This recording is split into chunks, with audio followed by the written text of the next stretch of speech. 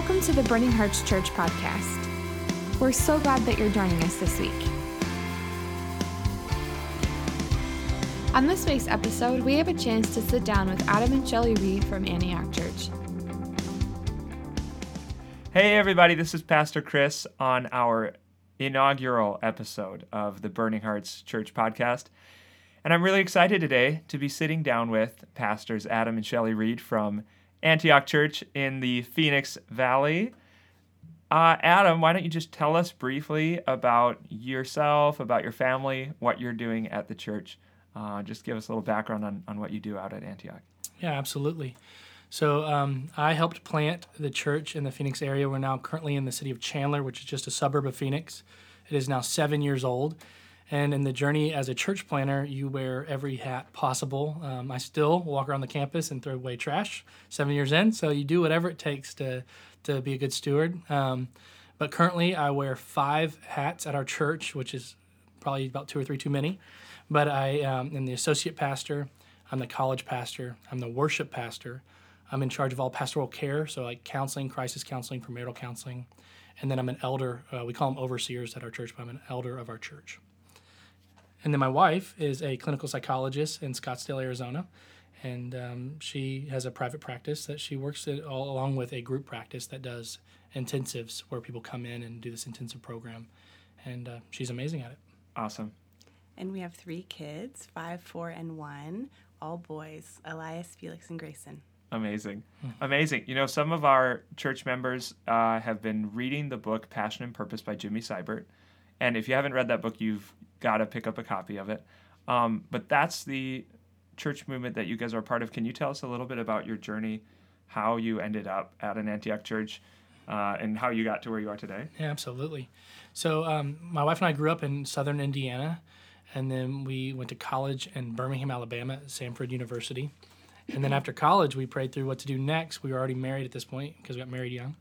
And we headed to Boston, Massachusetts for grad school, where I worked on a master's of architecture, and Shelley got a doctorate in clinical psychology. And while I was working as an architect and she was still in grad school, we were there kind of going through the motions of life where we found the church, or maybe it found us. I don't know which came first, but our lives got changed by this small community meeting in a middle school gym in the middle of the city of Boston. And it was called Community of Faith Christian Fellowship. And it was the first of all the Antioch churches, the first church plant that they ever had as a movement. And because prior to that, it was just a training school that they had established with the dream of planting churches. So the first training school class planted a church, and they picked Boston. And that's the church that we got to plug into. And it radically changed our lives. We grew up in a Christian home, and so we already knew the Lord and loved the Lord. But that community looked like the Church of Acts. It looked like the early church where they gave of what they had, not just of their abundance, but out of their own need to one another. They were sacrificial. They were loving. They were in each other's boats emotionally, spiritually, financially, every possible way. And there was no such thing as like the back pew Christian or the back seat Christian. Everybody was fully engaged with worshiping God, and loving each other. And we were so inspired and convicted and pretty much every possible emotion saying, we want to be a part of this. And so after working for a few years as an architect, there was a transition in life that God provided, and I felt like he'd been speaking it, and I was kind of wrestling with it for quite a while. But I eventually stepped in on staff with that church, and that's how we got involved as a pastor with Antioch. And that church today is called Antioch Brighton. They changed their name to be part of to represent the whole movement of all the Antioch churches. And the movement is a church planting and missions organization. And our thesis statement, what we're all about, is having a passion for Jesus and his purposes in the earth. So individual personal revival of loving God, knowing God, and then response, helping the world know about it so they themselves can love and know God. And so about 3 years into working on staff there, we moved to plant our church in the Phoenix Valley. And so we are one of about 35 U.S. churches so far in the movement, and then we have about 80 teams overseas in about 40 countries. And it's mostly the Middle East and Asia, Southeast Asia countries. Awesome. That's amazing. You mentioned something just a minute ago about having no backseat Christians. Mm-hmm. we've talked before a little bit about the heartbeat of discipleship in your church. Yes. Do you want to maybe explain and just share a little bit about discipleship, how that's walked out in your church, what that looks like in an Antioch community? Absolutely. So our goal is there's kind of multiple doorways, I would say, into our community of how to be involved or be a part of our church. But the biggest one is obviously a Sunday service, right? That's what you consider that to be the biggest door. Where culturally in America, it's normal to show up to a church on a Sunday. And so we get the most visitors, or we call them guests, in our church, where people are searching. Either they already know the Lord and they're looking for just a new community, or they're just trying to figure out who they are, who is God, and their whole adventure, and they show up on a Sunday. Our goal is to then get those people to filter into what we call life groups, or these small groups. And then those small groups is where they actually get known, because when your church grows, it's easy to be a number, and our goal is for no one to ever be a number. They're a soul, they're a person, they have a personality and a story, and God cares about that. And we want to care about that. And so as much as we try to produce and create and provide space for community on a Sunday, the goal is really for them to have enough intimate relationships with somebody to where they get involved in a life group. And that life group is just meeting in people's homes. They're eating food together, they're worshiping, they're praying, they're studying the Bible together, and they're being vulnerable with one another. In the context of life group, our goal is then to get them to where they actually make a friend with somebody so significant or so real. And even sometimes you just have to choose, even when you're not that close. You're just like, hey, let's just do this. But you say, let's be discipleship partners. Like, what if we actually spend either once a week, or at least maybe once every other week at the most, or at the least, we spend time together specifically talking about our relationship with Jesus, what God's been saying and doing in our lives, and how do we obey it. Our goal is that every single person in our church is in a discipleship relationship, because that's where you really make the rubber hits the road, and you work out and work deeply in the DNA and the values of Jesus in our everyday life. It's one thing to sit in a sermon about, the love of God. It's another thing to work out your insecurities with somebody saying, I don't think God loves me. Like, I actually feel this way. And they say, well, let's pray through it. Let's work on it. Or, they have a fear of evangelism because it's scary to talk about Jesus to other people you don't know. And then in discipleship, like, hey, let's go to the mall and let's just ask people if they know Jesus, and let's see if we can pray for them. Yeah. And you actually do the work of the ministry, actually apply it. And so the goal has always been, and will always be with the movement, discipleship, because that's when transformation really seems to happen. Wow. And isn't that really what we're instructed to do anyways, not just as pastors or ministry leaders, but as followers of Christ, discipling others, being discipled. And I think you guys do it so well. I've been challenged in that, just spending a few minutes with you, outside of the school. So one thing that you mentioned in the school that you hit on the first day was the concept of brokenness and humility. Could you just share a little bit about that topic? I know that's impossible to condense into a 5-minute or a 2-minute statement, but if there's some sort of nugget that you could pull out from there, we just were overjoyed by what you shared on Tuesday in the school. Absolutely. So to give context, when I was in high school, my dad said, hey, how about we do a trip? We've never done a trip just by ourselves. And he's like, I would love just to do a vacation just with you. And I was like, wow, that'd be amazing. I have a wonderful father, and I was honored. And when we got on our trip, we're driving down the interstate to Florida. We're going to Florida together. And he pulls out these 2 identical books. And it's called Humility by Andrew Murray. And he's like, hey, when I was at the Christian bookstore, he's like, I saw this on the shelf. And I thought maybe this would be something fun that we would read together on our trip and just see what it says. I was like, okay. So what we did was, on our vacation, we would read out loud to each other, whether at the poolside or whatever, like we're just hanging out, we're at dinner, and we're pulling out the book, but we kept bringing it up and we would read it together, and then we would process what it meant. And that weekend not only changed my life because of my dad's intentional affection towards me of just getting time with my father, which is really special, but it was both of us as me as a young man and my dad as a man many years ahead of me saying, we still want to be humble and broken before the Lord. What does it look like to go get low before God? Wow.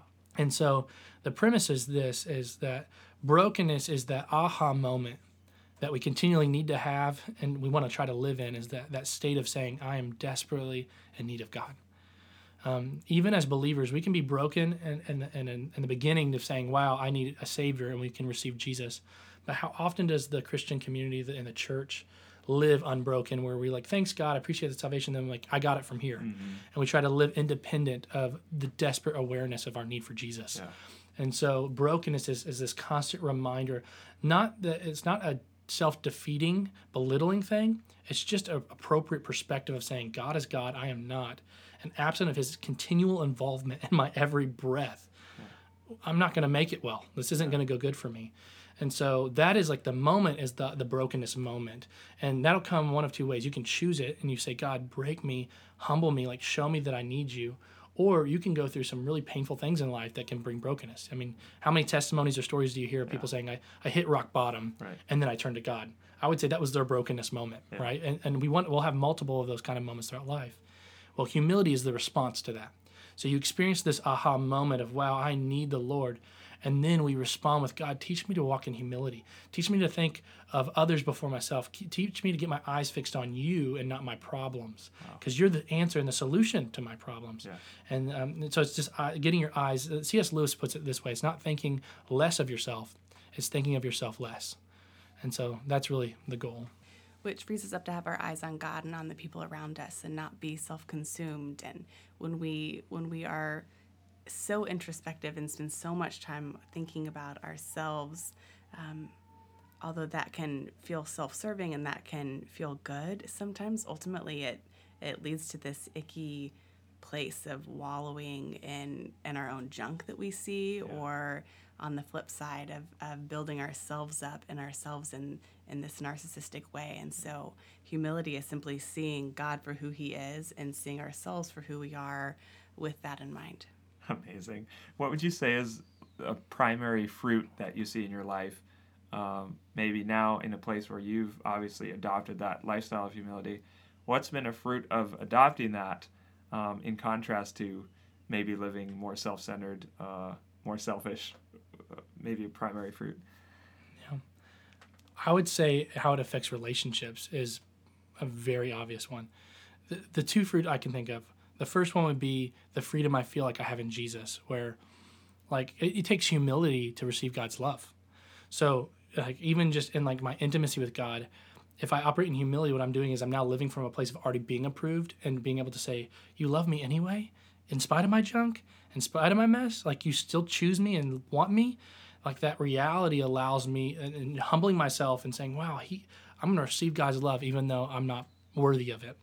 That produces intimacy and freedom in my relationship with Jesus. So I'm not striving to get approval.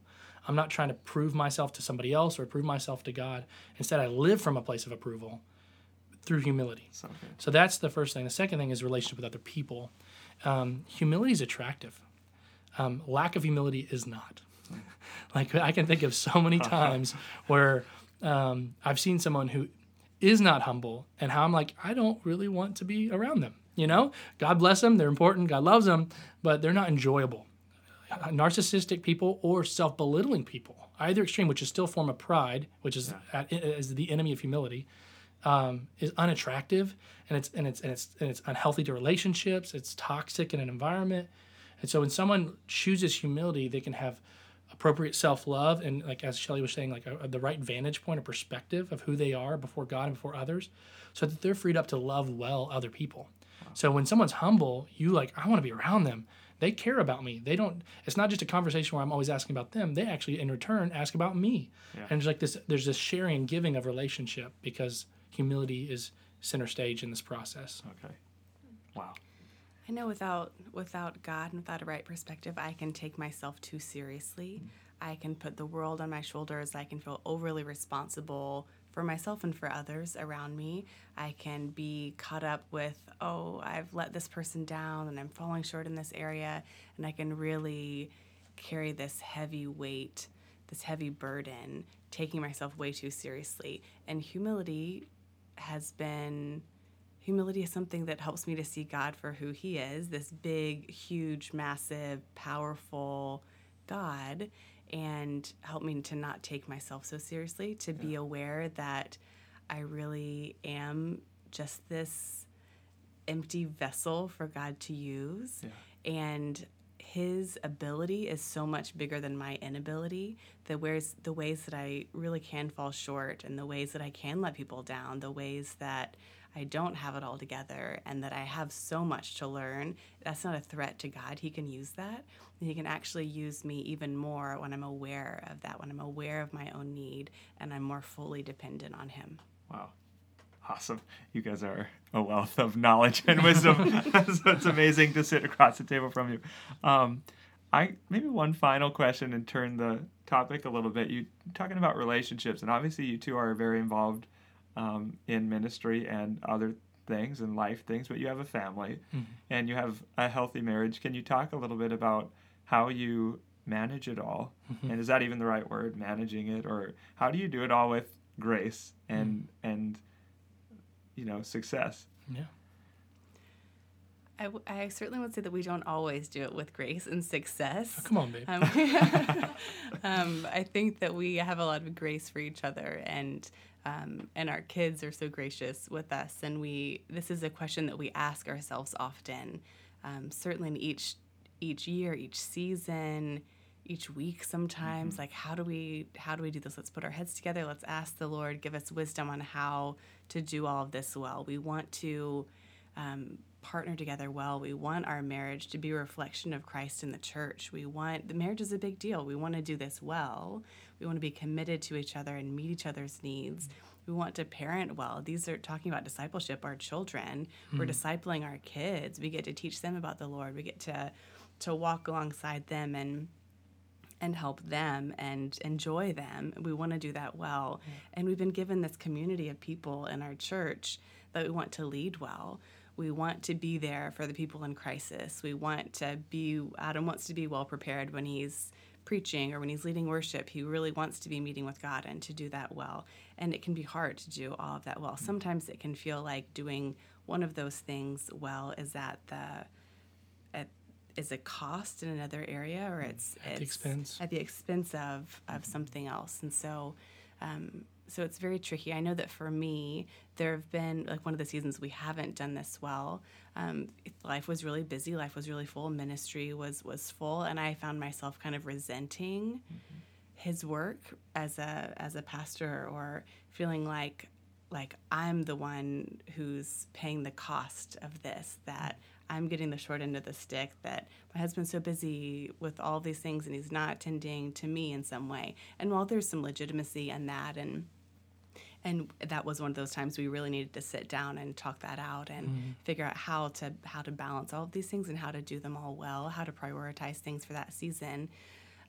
The work for me in that point was I realized that I had kind of lost vision for what God had called us to, and I was seeing my vantage point was seeing other things as a threat to me rather than and being delighted with this gift that God had given us of this big calling. My perspective had gotten so narrow in my little home, my little family, my little life, what's convenient, what's comfortable for me, and I had lost sight of this big vision from God. So once I was able to tap into that again, yes, we still had needs and we needed to have boundaries and find balance, but I was much more willing to give of myself and to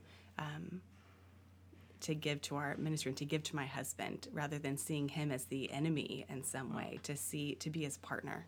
Yeah. And, your first place of ministry is your family. And I don't say it just to be like cliche, like that's what pastors are supposed to say. If what I'm asking from a pulpit for our body to do, I'm not willing to do in my home, or I'm not already doing, it's broken. There's something wrong. And so I have to make this stuff real for me long before I expect it to make it real for somebody else that I'm trying to lead. And so loving my wife is my highest priority. Loving my kids is second. Loving the church is third. Obviously, all in that context of loving Jesus ultimately. Yeah. And so the tension that I think my wife's referring to, and I agree with, is just the cost of ministry and the cost of discipleship, the cost of living for Jesus.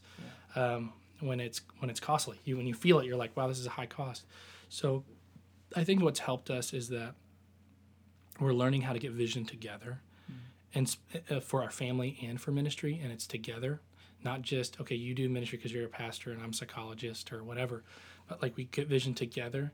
And then we also say, what is it like to get our family, not just me and my wife, but our kids, in on the vision? Like, if we're going to cost, we're all going to cost together. Yeah. If if we're going to sacrifice, we're going to sacrifice together as a family. And teaching and they're young still, but like teaching our kids like the joy of laying something down for Jesus. Like, we have phrases that we say in our home, like the Reeds are, the Reeds don't whine is one of the things I say a lot.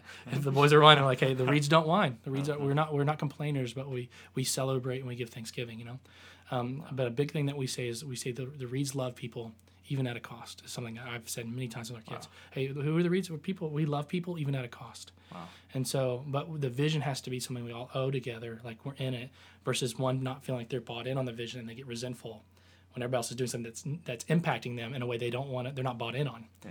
And so I know Francis Chan wrote a book on marriage, and the whole premise of his book is a family on mission together is a godly family. Like how do you do marriage? You get on vision together, and on mission with vision together. And so I think that's something we're constantly learning. And we've been married over 14 years, we've been together for 18 years. Wow. I will say that we have the blessing of having a very gracious marriage, where some people would say that marriage is great, period, but some people say that's the hardest thing in their life is working on their marriage. I would say that's not been our story. We've always had a very pretty easy marriage. We've had hard seasons or some nasty fights, and we're human beings. Yeah. But there's been a grace on our marriage to where we've really thrived in our marriage. Yeah. But I'd also say that so much of it was that we've fallen in love with Jesus together. And so, like when we do fight, the first thing my wife asks is, have you spent time with Jesus yet today? Which I stomp off and tell her to be quiet. And I'm frustrated that she just asked that, called me out. And then you go spend time with Jesus. And then I go spend time with Jesus, and I come back, and I'm like, I'm sorry. Yeah. I love you, and I was wrong, Wow. And then we move forward, And so our intimacy with Jesus is what produces a good marriage. Like, it's not just having good intentions and a good morale. Come on. Like, because there's things in life that hurt and are difficult and kill morale. Yeah. We've got to meet with God individually, and then we've got to meet with God as a couple, and then we've got to meet God as a family. Yeah. And he has to give us vision and mission to live for together. So when the cost comes, we have the grace for it because we're in it together. Wow. I remember when we were dating, someone shared with us this idea of a triangle where the point on top is God and husband and wife are on either point on the bottom. And as each person gets closer to God, they're also getting closer to each other. Wow. And that's really been the case for us, that as we've continued to pursue God and we're getting closer to him, we're also joining closer together. So we really are very different people now than we were when we were dating, than when we first got married. Sure. And it just feels like we've grown in the same direction. I think that direction is towards God, and he's just has really knit us together more and more as a couple as we've embraced him and who he is. Yeah. Wow.